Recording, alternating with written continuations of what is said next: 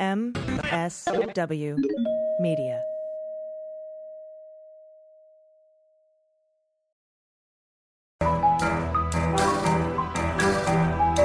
The rule of law is not just some lawyer's turn of phrase.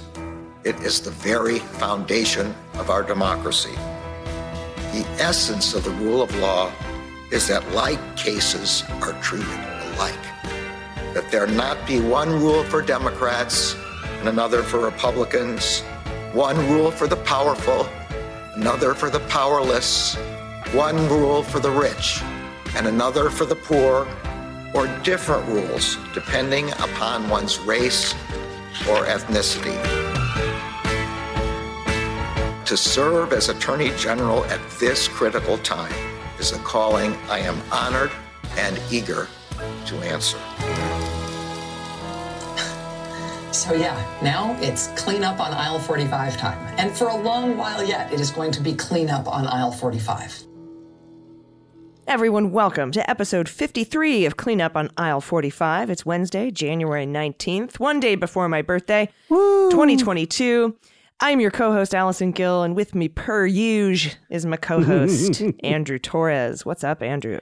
Well, I was having a good day, and then it got so much better. And now, knowing tomorrow's your birthday, I mean, that's the cherry on top. So I'm fantastic. How are you? I'm wonderful. Yep, going to be, 48? Something like that? Something like that. Woo! Yeah. Way too old for Matt Gaetz. Oh, yeah. Sorry, that's good, though. You know, you're an actual grown-up, so... Anyway, it is always a pleasure to be here. And of course, we want to thank our new patrons. So a big thank you to GL, to Joe Ponin, to Handmaid of Dobbs Hypatia, to Proud Dad of LGBTQ plus kid. Hey, that's great. And I'm glad you're sharing that. To Katari Sporong, www.saltprairie.photography, Jordan Gamney, T. Gadianton Roberts, Logan is my favorite X-File. I might be mixing up a couple properties there, but I'm with you.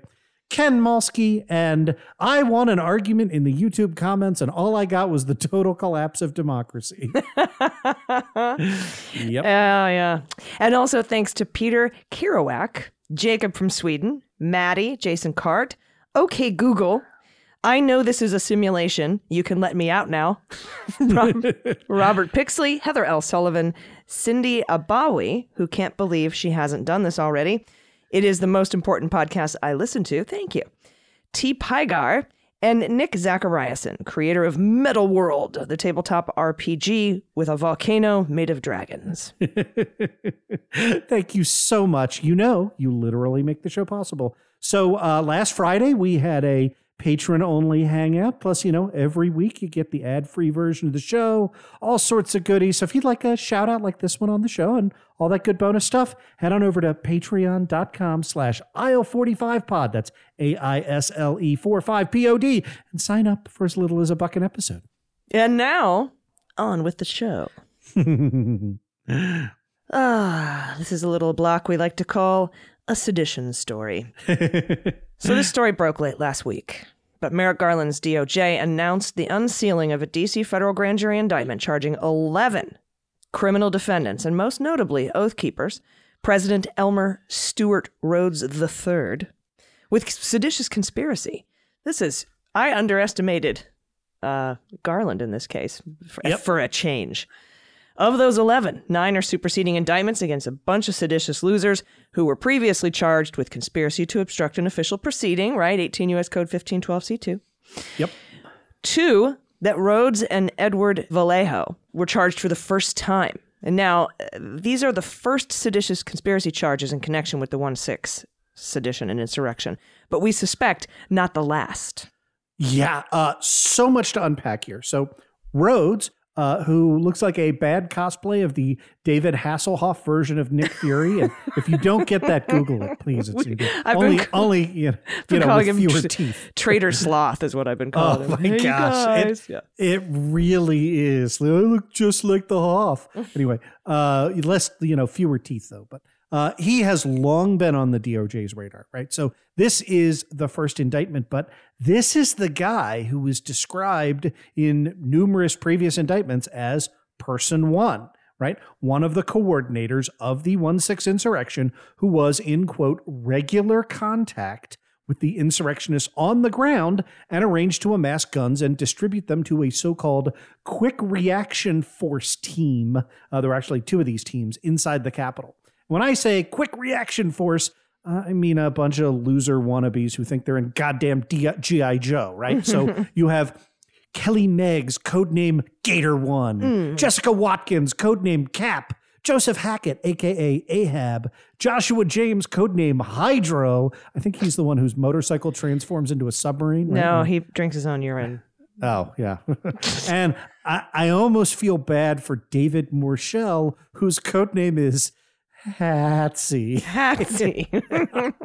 So I guess he wears a hat. I don't know. It's Carter Page's code name. I'm just looking around. You're like, yeah, it was a hat. Are you just assigning code names based on the first thing you see?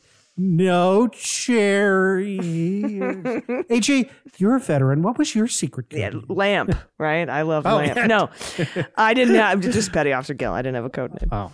All right. Look, not everyone can get an A-level code name like Hatsy. The other newly added defendant, Edward Vallejo, was the other leader of one of those QRF, Quick Reaction Force teams you just described. So again, remember, these people, Rhodes and Vallejo, stayed outside D.C. at a Comfort Inn in Boston, Virginia, and then quickly distributed guns once the Capitol had been breached. So no, Uncle Frank, these weren't just a bunch of tourists. They weren't just patriots set up by Antifa and BLM. This was a well-coordinated effort to breach the Capitol and then bring in guns to stop Congress from certifying the election. And anyone who's making up excuses, who's defending that, is literally not a believer in democracy. Yeah. And now we can say that that is not only our view, but the view of the United States Department of Justice as well, because these, like you said, Allison, are the first indictments handed down under 18 U.S.C. 2384, that is, seditious conspiracy, which makes it a crime if two or more persons conspire to overthrow, put down, or destroy by force the government of the United States, or by force to prevent, hinder, or delay the execution of any law of the United States.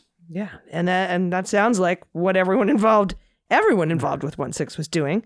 Yeah. But as we know, this is the first time the charge has been sought by the Department of Justice. On our Patreon-only Hangout Friday, you gave a quick reaction for us, that said this was an infrequently brought offense because of potential First Amendment and vagueness claims. And you've had a chance to research and think about it. What do you think about that hot take? I'm going to say, B to B plus, right? So the statute isn't cited very often, or at least I didn't think it was. Then I went on to Westlaw and I found 179 cases.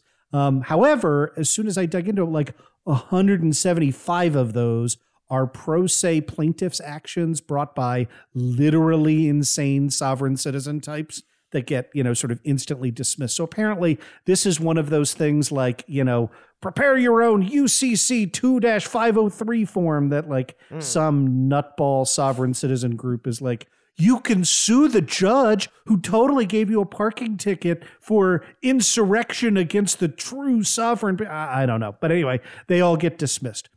Nestled in there are a handful of cases, including a recent one, right, 2020, against Masood Khan and other Muslim Americans who were students at Northern Virginia Community College. Oh, yeah. And if I recall correctly, in that case, the students all got together to listen to Mullah Omar's call for all Muslims to help defend the Taliban on September 16th, 2001. This is 5 days after 9/11.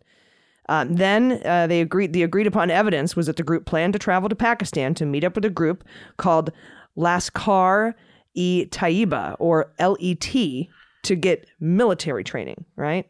Yep. Now, even though LET was a primary group focused on defeating India's influence in Kashmir, the evidence was that any fighting in Afghanistan would be against the United States forces, and that any fighting in defense of the Taliban would be against United States troops. And here's the key fact: Khan never made it to Afghanistan, never actually fired against U.S. troops. Yeah, that is exactly right. So remember that conspiracy is, one, an agreement among two or more persons; two, to by force or prevent, hinder the execution of any law of the United States; with three, at least one overt act by any member of the conspiracy. So like the Khan case, you don't have to actually succeed in your ultimate goal, right? That didn't happen here. And also, like Khan, you don't have to be present at the site of the planned crime. So this really does seem like a pretty solid fit for Rhodes, Vallejo, and their co-conspirators. But what about the vagueness argument, which is what, for months I was like, it might not be seditious conspiracy. It might just be obstructing an official proceeding. And then they can tie that to Trump, who, if he incited it, then he was also obstructing an official proceeding. And I was like, it's easier to prove. It carries the same maximum sentence. It just doesn't have the pizzazz, that seditious conspiracy has. But what about that vagueness argument?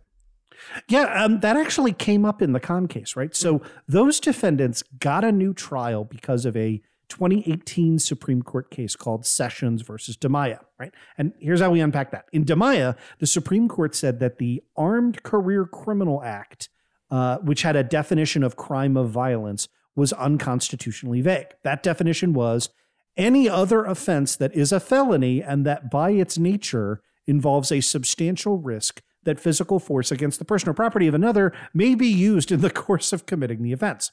And that does sound kind of vague. And the successful argument that was made at the Supreme Court level was you couldn't figure out in advance what kind of a crime, quote, by its nature would risk violence, right? Like that's an individual decision. So for that and for other constitutional reasons, the inquiry in the future was you had to look to the conduct of the defendants themselves, right? You can't say you're doing the kind of thing that risks offense. You have to say, no, the stuff that you're doing risks violence. Yeah. Okay. So in Khan's case, the problem wasn't with the 2384 charge itself.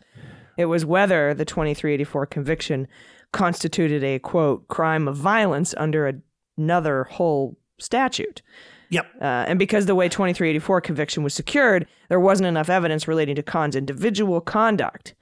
Not like here, right?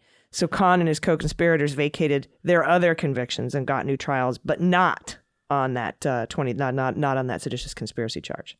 Yeah, that is exactly right. So here's the key takeaway.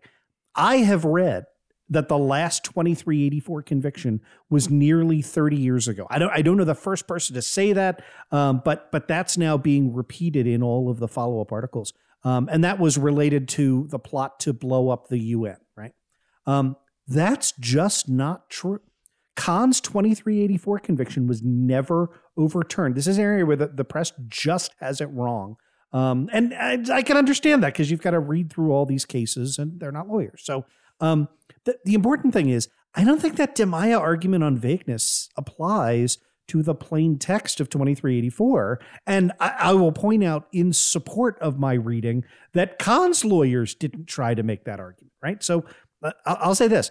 Other than proving conspiracy generally having, being a challenging crime to prove, I don't think that seditious conspiracy is going to be materially more difficult, despite the fact that this is an infrequently used statute. So I commend Merrick Garland, the DOJ, in bringing these charges. Yeah, I was quite surprised. So one of the things that you do have to do in winning a conspiracy case, right, is prove agreement. Mm-hmm. So that's not just the intent to commit the crime, but the assent of all the members of the conspiracy to all do the crime you want done.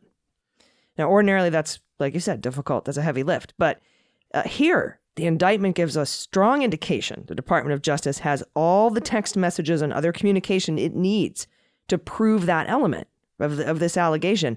And those include encrypted signal messages which never works, criminals. It never works. I have not seen like all the best indictments have all the WhatsApp and Signal messages. Yeah. What? I'm not supposed to take screenshots of those? as well as details. But yeah, it was something called the cloud. As well as, speaking of the cloud, they got 16 of Rudy's phones after January 6th, too. But, those Signal messages, as well as details about go-to-meeting calls, right? So it's pretty obvious the DOJ has a cooperating witness. Yeah. I think that read is exactly correct. Now, so far in the few days follow-up, Rhodes's public stance has been defiant, which is, the thing you'd expect from the guy playing Army Man in front of his fellow cosplayers, right? His initial hearing is, of course, scheduled for tomorrow, right? The day after this show airs. So we'll get to see if the judge orders him held without bail or not. Rhodes's lawyers make the arguments that he is not a flight risk and has no priors. The counter argument is you ordered and organized a military pipeline to ship firearms into insurrectionists who breached the Capitol. So, we'll see who wins. Well, they remanded him until the hearing. Yes. So I personally think, though, I don't think this guy's going to see the outside of a prison for a long time. I hope you're right. Unless he cooperates, But against who? And who knows, once he's behind closed doors and, Viper and Hydro and Hatsy. all of your, and Hatsy. I've always loved you the most, Hatsy. Like once they can't see what you're doing, I mean, I don't want to say people who play dress up flip the fastest, but yeah. And as I understand it, seditious conspiracy carries a maximum sentence of 20 years in prison, fines up to to 20,000, 200,000, something like that. What's the likely prison time for a first-time offender and also military veteran? Does that matter in sentencing? So the military veteran part doesn't matter, right? In either way that you're thinking, right? Like it doesn't mean that he's going to get less. It doesn't mean that he's going to get more, which he should for, abusing, right? For taking the lessons that we provided to him at taxpayer expense and, unleashing it on his private little, force of cosplayers. And I also want to tell you, due to the infrequency of this, that there is usually what I do is you go to the index of the sentencing guideline, like 630 pages long, and you look up the specific statute and you say, 18 U.S.C. 2384, and it's listed there. And then you go to the section, it tells you what the baseline offense level is. There isn't one. It just says, see the judge. Yeah, it says, come talk to me after class.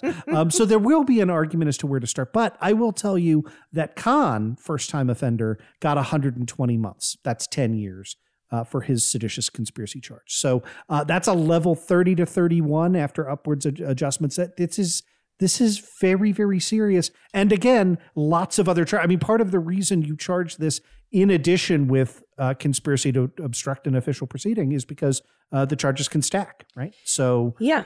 And I think it's really, really interesting to look at around the same time, we got a multiple count indictment on the 3 percenters, and we got a multiple count indictment on the Proud Boys. And I was reading the 3 percenters one. There's a person one mentioned. Mm-hmm. There's conspiracy to obstruct an official proceeding. There's all the,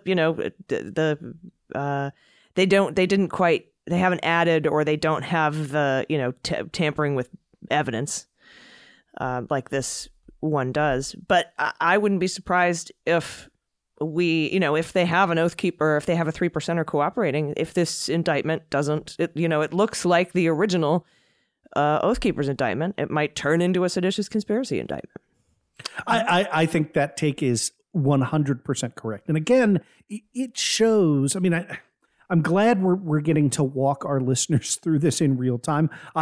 Like all of our listeners, we've said this in multiple episodes. I wish we could have done it a bit more quickly. But this is the way the system is supposed to work, right? Like you procure indictments, you work your way up the chain. When you get cooperating witnesses, it allows you to go back and issue superseding indictments and fill those out and go, okay, now, right? Hydro gave us all of his secret, WhatsApp messages and Signal and told us about the GoToMeeting. And now, right, we can put in and say we are prepared to prove beyond a reasonable doubt, right? That's as you must in a criminal case. The following elements, including, how are we going to prove you guys all agreed to it? Well, we're going to put Hydro on the stand, and he's going to be like, no, we chatted every day. Every single one of us knew exactly what it meant, because the defense, right, is going to be a First Amendment defense. They're going to say, look, some of the elements in the indictment are taken from our public web pages. We said, that the government is illegitimate. Well, we can show you, 500 lefty websites that say the government is illegitimate, and you can't, right? Opining that Donald Trump or opining that Joe Biden is not the valid president of the United States is a constitutionally protected political opinion that you can have. Mm-hmm. Saying Joe Biden is not the constitutionally elected president of the United States, and let's get together the suitcases of the guns and the strike force and go stop the Senate from confirming him is a very, right, you've now moved beyond expressing, free speech, yeah. A Jacobin mag article and, you've moved to seditious conspiracy. But that's the defense that if Rhodes remains defiant, he will go to trial saying, it's my right to believe that this government is illegitimate. And it is his right to believe that. It's just not his right to supply his cosplayers with guns to go stop the Congress from certifying. Yeah, Matt Gaetz has every right to think a 17-year-old is hot. But once he... Sorry, I just can't. Can't today with that asshole. I can't. And I think we're going to see more seditious conspiracy charges. And I feel like this is a contained investigation. I don't think it goes all the way up yet. I think there are other probably investigations like that would catch that. It just doesn't feel like a one huge pyramid. Yeah. I feel like we've got the 7-state false electors conspiracy thing, that whole conspiracy. We've the Pence thing, with the coup and the Eastman and Clark and the 7 states and the fake electors. And now Sidney Powell is caught up in that because 27 of those fake electors who signed their names to those fake certifications were plaintiffs in Kraken lawsuits. Yep. So, and she's being investigated by Merrick Garland's Department of Justice out of D.C. in the U.S. Attorney's Office. There's a special grand jury impaneled. It's headed up by Molly Gaston. She's doing all of the 1-6 politically charged things like Bannon and Meadows and Powell. And so there's just no way in my head that if they're investigating Powell and her financing and where that money went, if she funded this 7-state conspiracy, she's fucked. I think that's right. And, we talked about this a little bit on the last opening arguments. I want to emphasize, if you haven't heard that, the reason that we have those 50 odd people is because of a public watchdog group that served a FOIA request on NARA, on the National Archives records, right? That said, actually, I think it was on the states. Oh, well, that overlaps. But what we also have, or both, okay, yeah, on OA is we have, and again, it's 50 plus pages long. It's really, really short. You can read it in an afternoon. We linked it on our show notes. And what happened was Watchdog Group asked National Archives, said, hey, can you turn over any slates of electors other than the ones that you've published on your website? And the National Archives was like, sure, here you go. And it is, right, and we like I said, we went through this in just a couple of minutes, but it says, we, the undersigned duly appointed electors of the states of Arizona, Pennsylvania, Wisconsin, right, New Mexico, all of the 7 states that we're talking about, do hereby certify that we met and we all voted for Donald Trump. we joked about that as being, you're signing your name, to your confession to committing perjury, which you are, right? Like you have said, I hereby attest that I was the duly appointed elector. When is that perjury? Yes, 100%. When you take an official document signed, many of these are notarized, right? Signed under penalty of perjury, and you submit it to the National Archives that says, hey, we're the real electors. What's our authority? We met in a Waffle House in Pennsylvania, right? That absolutely is perjury. And I picked out a couple of names from that list, which were folks that I just recognized who were big players, right? Because most of these people were diehard operatives in Republican Party politics, including current and past chairs of state Republican parties in Arizona and Wisconsin. And so this is the reason I'm harping on this is because I think it shows how any individual listener to this show can make a difference, right? We have tens of thousands of people listen to every single show, and it's a way of kind of crowdsourcing out there and go, hey, I know that asshole. And so the more information we're able to bring to light, right, the more we're able to help out. So I felt really warm and empowering, and hopefully, as you're listening to the show, I know we cover a lot of awful, terrible, desperate things, but this is an area where somebody trying to break a story managed to break more than just a story. They managed to get documents that are going to be used by the DOJ and maybe help bring down this web. And gosh, if they can bring down Sidney Powell along with it, then what a contribution that made. Yeah, and if the Mueller probe is anything to gauge any timelines off of, that Sidney Powell probe has been going on for about 4.5 months. Yep. And that would mean if it was on the same timeline that indictments, if they have enough to charge, would start dropping probably next month. Can't wait. Yeah. Can't wait. And that's if it only started in September. That's just the only evidence we have as far as it goes back. It could go back further. I don't know.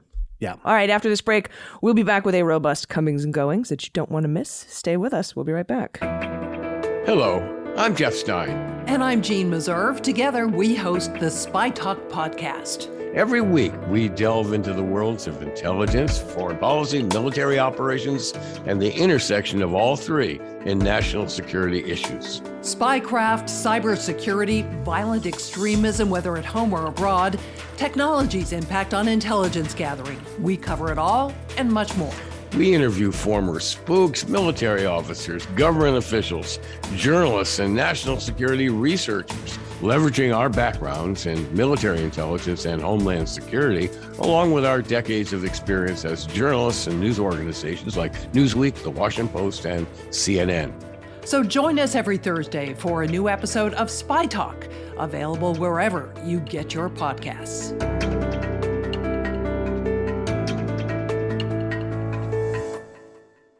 Well, Andrew, the Biden White House did another one of those things where they said you can quit or you're fired. And I love it. The Biden White House has forced the resignation of a Trump-appointed member of a U.S. commission who has promoted the baseless claim that FBI planted agents among the pro-Trump mob, stormed the Capitol, and orchestrated the storming of the Capitol on January 6th. The FBI secretly, infiltrated Hydro's signal app.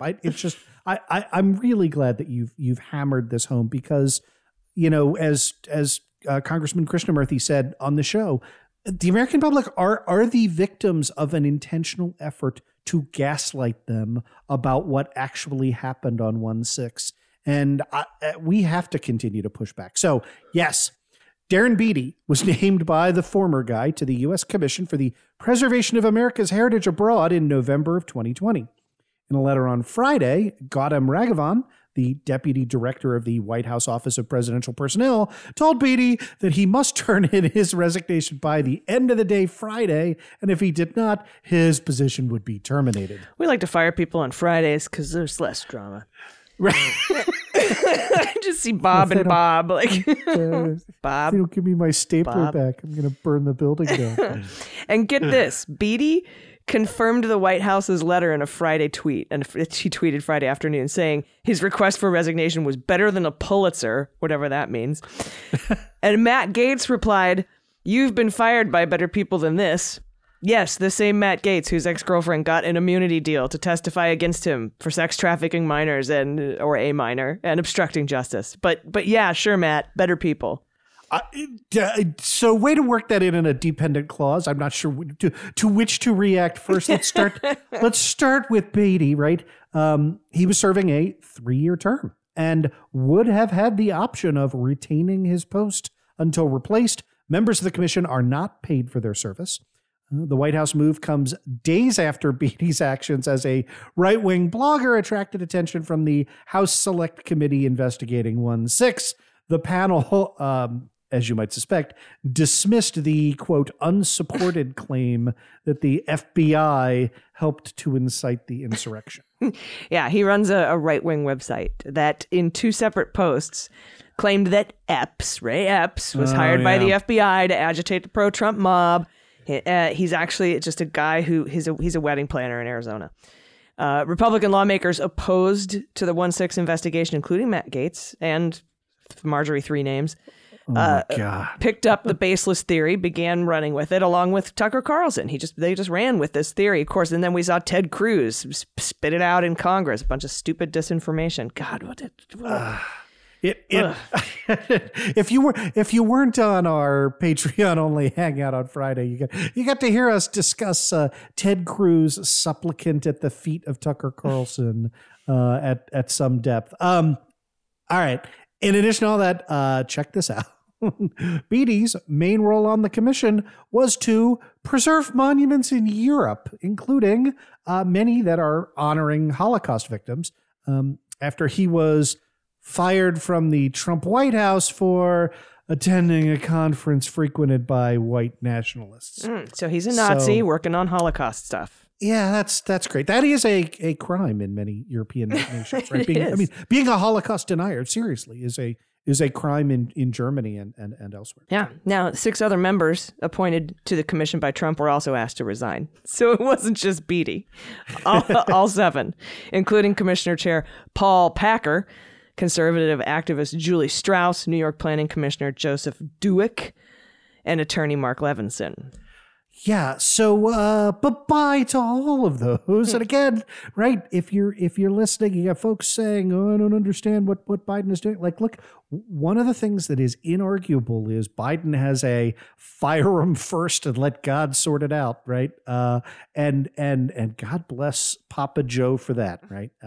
That it has not deterred him when folks have said the president doesn't have the authority to fire me. He's been like, all right, well, you know, sue me. The U.S. District Court for the District of Columbia is right down the street there. So, and few have taken him up on that. Yeah, So bye-bye to them. Hello to new appointees to replace the 7 departing members, of whom I'm hoping a substantially fewer number are white nationalists. So yeah, that'd be nice.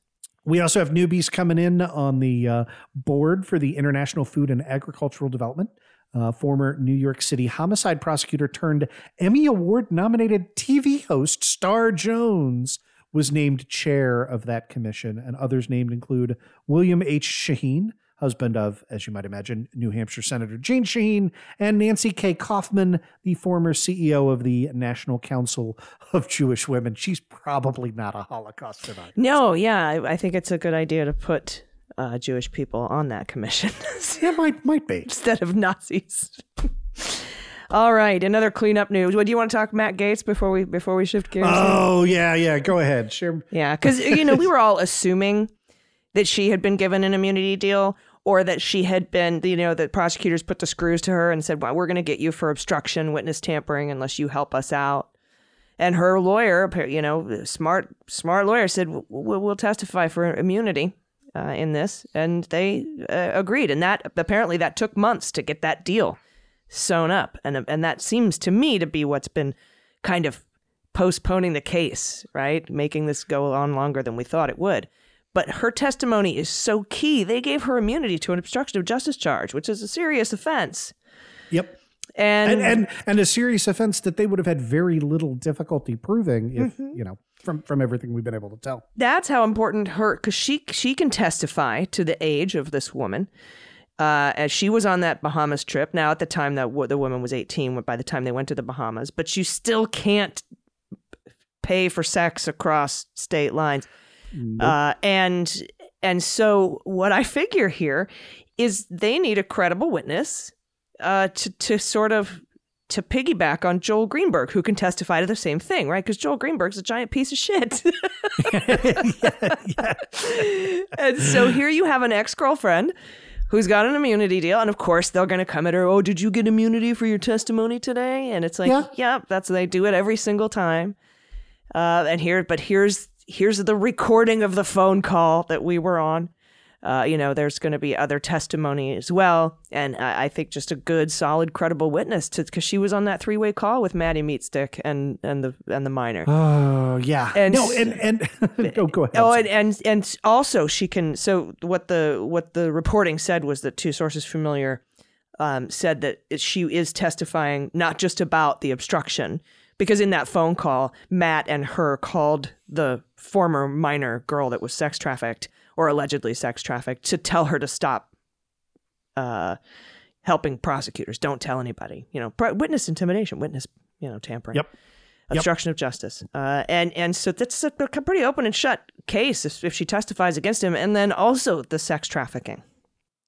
Yeah. And all of these very, very serious felonies. We should need to say that.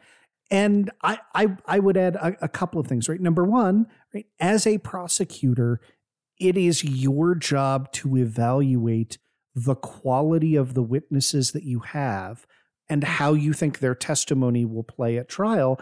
And you need to build a case beyond a reasonable doubt, but you also need to make sure that you're not, right? I mean, it would be very easy in a case involving 30 potential co-defendants, for example, just to use a ridiculous hypothetical, right, to grant immunity to 29 of them and make an ironclad case against number 30. But if 20 of them are bad guys, right, like, you have to balance how many folks do you let sort of walk scot-free in order to bulletproof your case.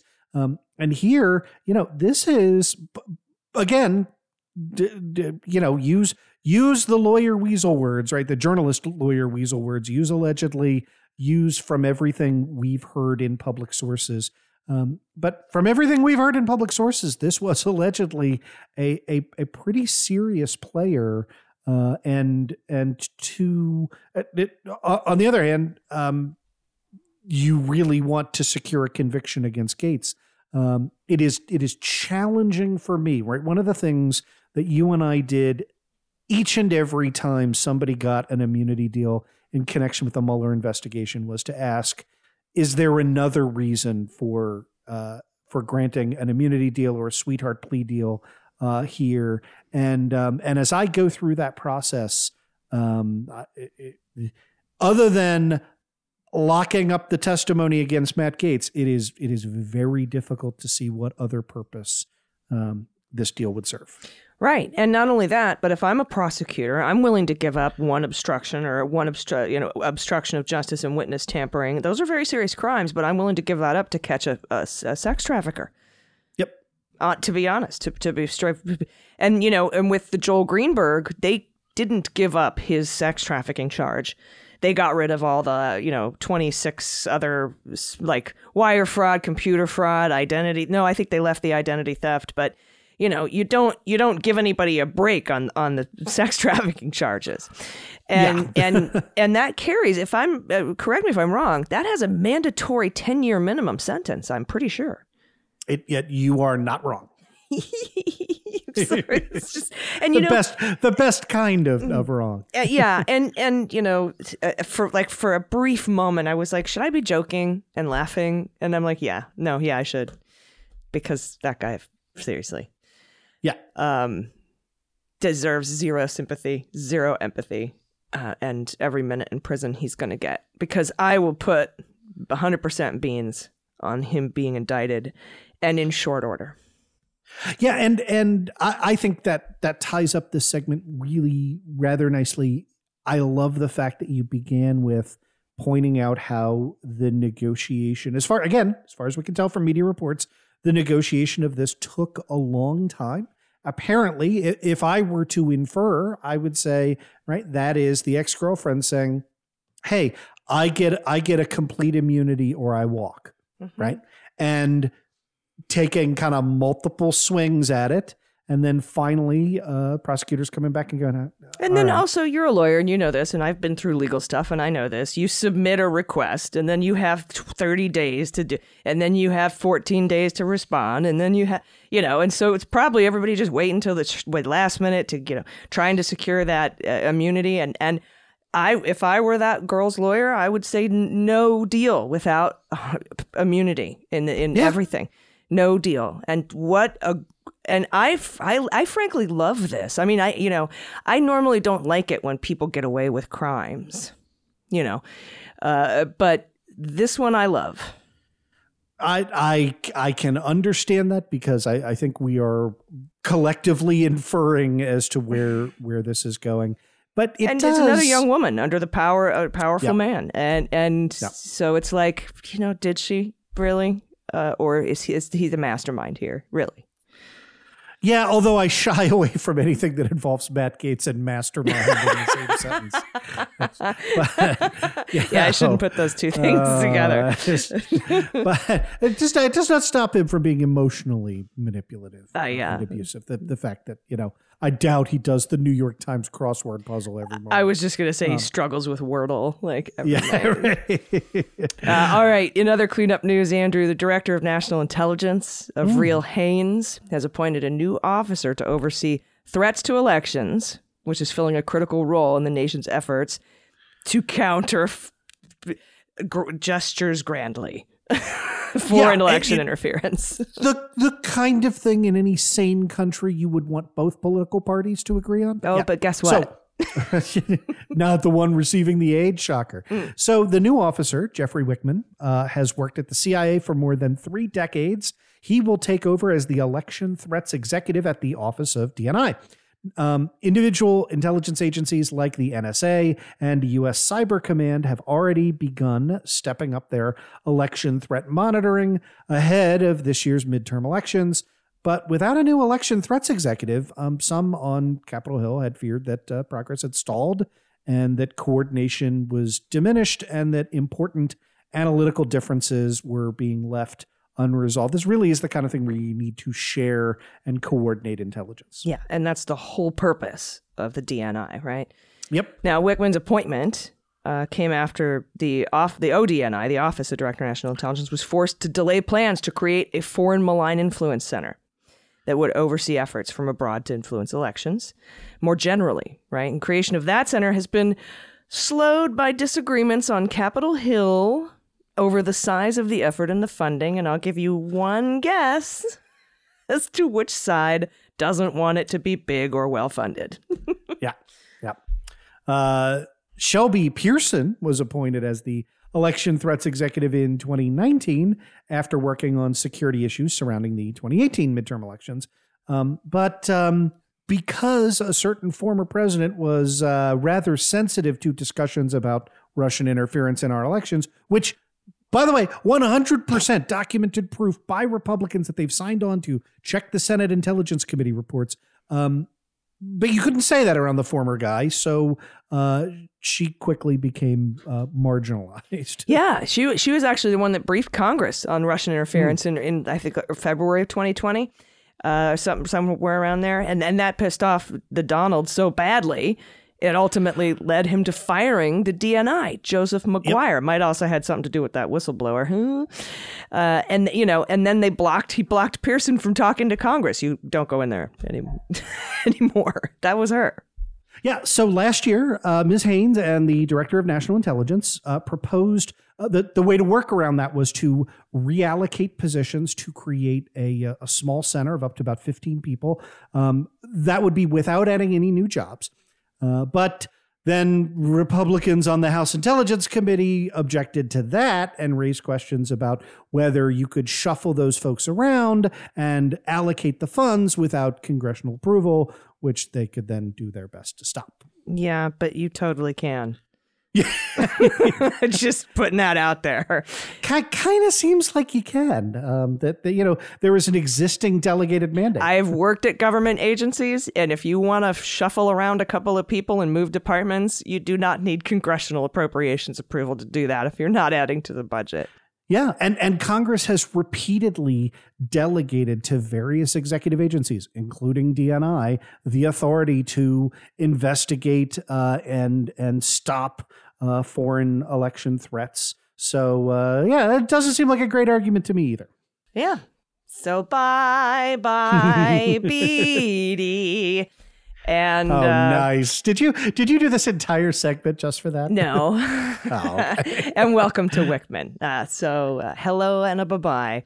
And 6 other bye-byes from that commission, all going away. And that is the show. And you know what? I hope Maddie isn't sleeping well this week. And I'm super glad I drafted him for my fantasy indictment team this week.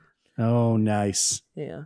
I got him. I got Rudy and Tonzig and DeGeneva. They've been real quiet lately. Yeah. Mm-hmm. You said they seized 16 cell phones from Rudy Giuliani. Is this like a Better Call Saul? Does he like snap them in half every time he makes a phone call? Or I love it. I would think it was funny, like, because we know they're burner phones, right? But wouldn't it even be funnier if he just didn't have credit to like get a Verizon account, and so he had to get Cricket burners, you know? He's constantly like stopping in at the 7-Eleven and being like, "Can I have the one not the one with 900 minutes? I don't need that much." I need a phone and a card, please. Oh, yeah, man. better get those calling cards now, because that's what you need to call people from jail. Yep. All right, that's it, and I'll be 48 the next time we talk on Cleanup on Aisle 45, and who knows, maybe we'll see an indictment. Is there a better birthday present that the United States Department of Justice could get you in recognition of your years of service? I don't think so. No, and you know what? Given that Mercury's in retrograde right now, I'm going to go ahead and say watch the indictment happen tomorrow. Before the show drops on Wednesday. Before the show drops, yeah, right. So everybody, if he's been indicted, hell yeah, woohoo! Okay, woo! If not, soon. There, we've set it up. All right, that's our show. I don't have any final thoughts unless you've got anything you want to add. Nope, this has been great fun, and we'll see you next week. See you next week. Bye-bye. Cleanup on Aisle 45 is written, researched, and produced by Allison Gill and Andrew Torres, with editing by Molly Hockey. Our art and logo design are by Joelle Reeder and Moxie Design Studios, and our music is composed and performed by Adam Orr. Cleanup on Aisle 45 is a proud member of the MSW Media Network, a collection of creator-owned podcasts dedicated to news, politics, and justice. For more information, visit mswmedia.com.